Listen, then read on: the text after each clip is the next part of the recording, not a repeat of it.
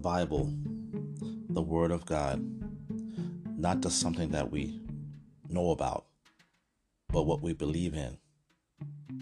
Hebrews chapter 4, verse 2, it says that the word preached, not being mixed with faith, did not profit them that heard it.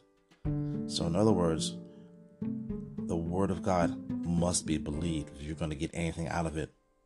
More than just a head knowledge, we have to embrace the Word with our hearts and with our faith and believe what the Bible says. And it's this belief that will guide our actions. In James chapter 2, verse 26, it says, as the body without the spirit is dead, so faith without works is dead also. Your body, if your spirit wasn't in it, would not be active at all. It would be, dead. So is faith. If your faith has no works, then it's of no use. It's not animated. It's not going to do anything. So our faith is what guides our actions. In other words, our works is faith in action.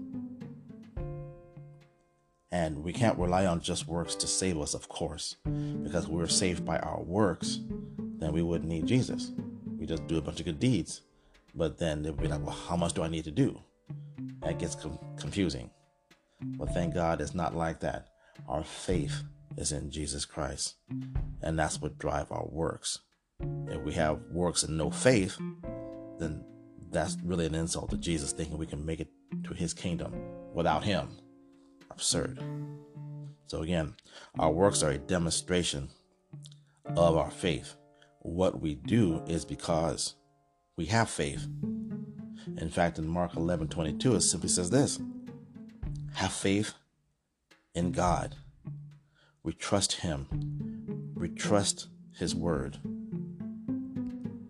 In the book of Luke chapter 5, where Peter had been fishing, and he was working all day at it, and he hasn't caught anything. But Jesus said, let down your net into the deep. It says, launch out into the deep and let down your net for a catch. And Simon Peter was like, okay, Lord, I've been working at this all night. I didn't catch anything. Yet, at thy word, I will let down the net. And that's a very powerful statement, because it's at his word. He's been doing it his way all night long, trying and getting nowhere. And he's an expert fisherman. But yet, at the word of the Lord, he let down his net. And you know what happened next? They caught so many fish, they almost sank the boat.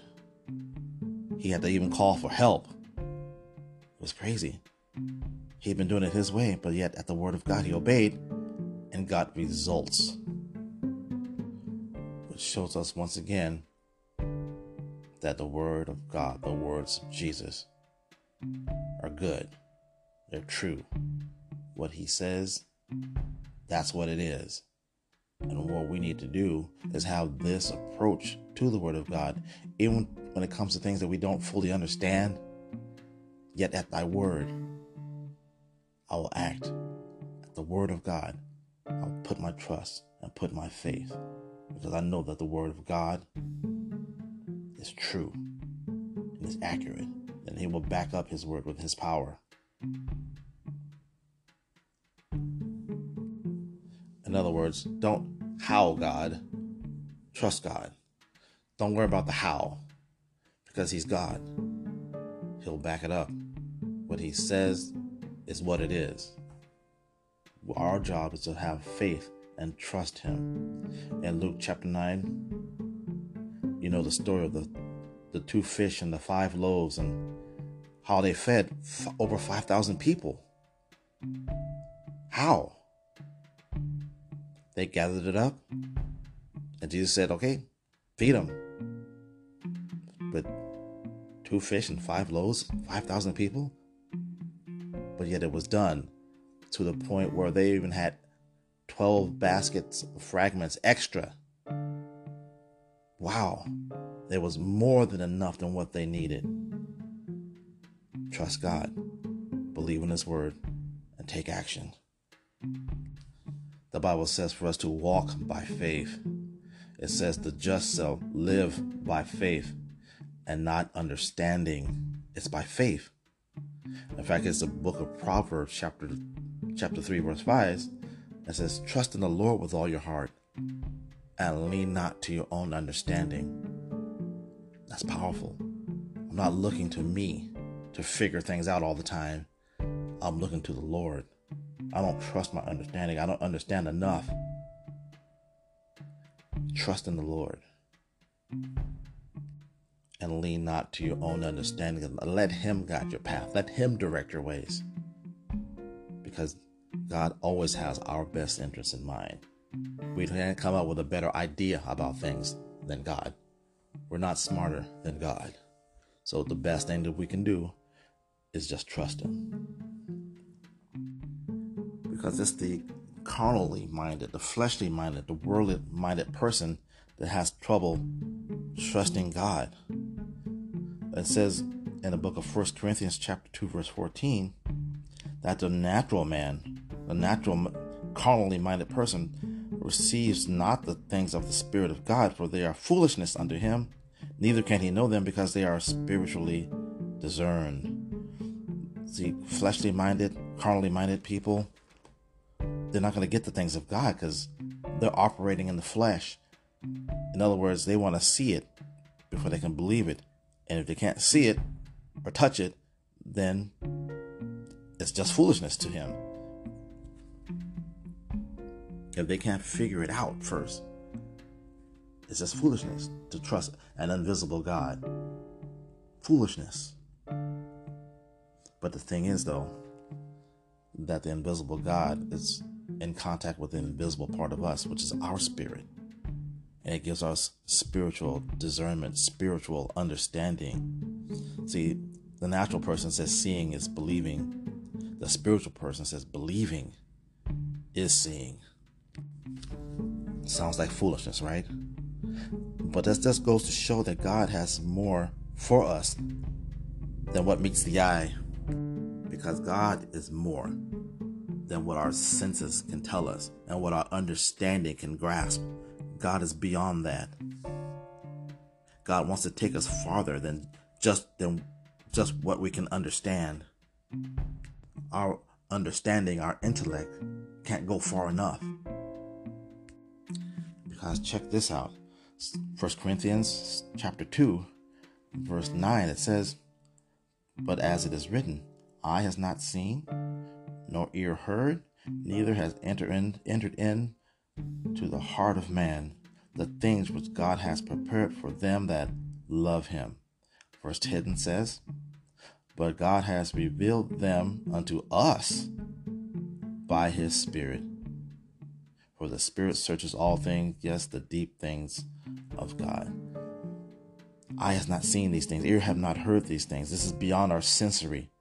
But these things are also revealed to us by his Spirit. See, we got to have that spiritual understanding, spiritual discernment, and we're not going to get there without faith. Faith in God is going to show us these things according to his word. Again, how? No, don't ask God how. We trust his word. We believe that what he says is true.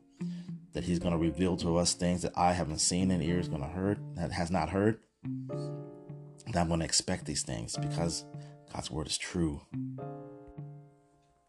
Let's look at Hebrews chapter 11 and verse 3. It says, through faith we understand that the worlds were framed by the word of God, so that the things which are seen were not made of things which do appear. Try to understand that. Try to wrap your mind around that. That's hard to do. But through faith, we have this understanding. We don't know how God did it, but he did. He made something out of nothing. He's God. He does those things. Our faith is in him. Because it says here, through that faith, we understand. Let's check out another scripture. Let's look at Ephesians chapter 3. And let's jump in at verse 19. Because it talks about, well, let's just read it here. It says, and to know the love of Christ, which passes knowledge, that you might be filled with all the fullness of God. To know the love of Christ, which passes knowledge. How are you going to know something that passes knowledge? Again, it's by faith. We can be able to, as Christians, we are able to understand things with our spirit that maybe we can't even articulate. We understand and know things with our heart that our head doesn't get. It's true that Christianity is based on not what we know, but who we know. In other words, the Bible in many ways is like a launch pad so that we can blast off into the deeper things of God. Things that really can't just wrap our minds around. If He's going to show us things that eye hasn't seen, that means it's more than just what's written in the pages of the Bible, but it's a spiritual experience, a spiritual happening between you and God that's going to take us into what it says here. Eye has not seen, ears never heard, all these fantastic things that are going to be revealed to us by His Spirit. So it is a must that we become spiritually minded people, become spiritually sensitive to the move of God within us.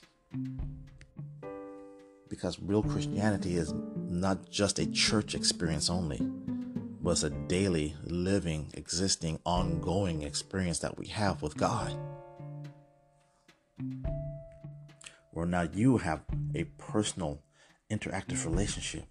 Personal, where you know, even if you can't explain the whole thing to somebody, but in your spirit, you have this connection to God. And that's an awesome thing. Our connection to God isn't through the church. It's directly to God. And that's awesome. So we need to have faith in His word, believe in His word, and take action on it. And understand that His word is good. His word is true. So we're not just reading it as a story or just ink on a page. Our expectation and our hope is in the word of God. And that really puts us in position to experience the richness of that relationship. Again, beyond church, beyond religion. Religion can't do it for you. But it's that relationship that we all have to have with God. So believe in God. Believe in His word. Trust in what the Bible says. And then watch what happens. His word is good. Believe it. Receive it. Amen and amen. God bless you.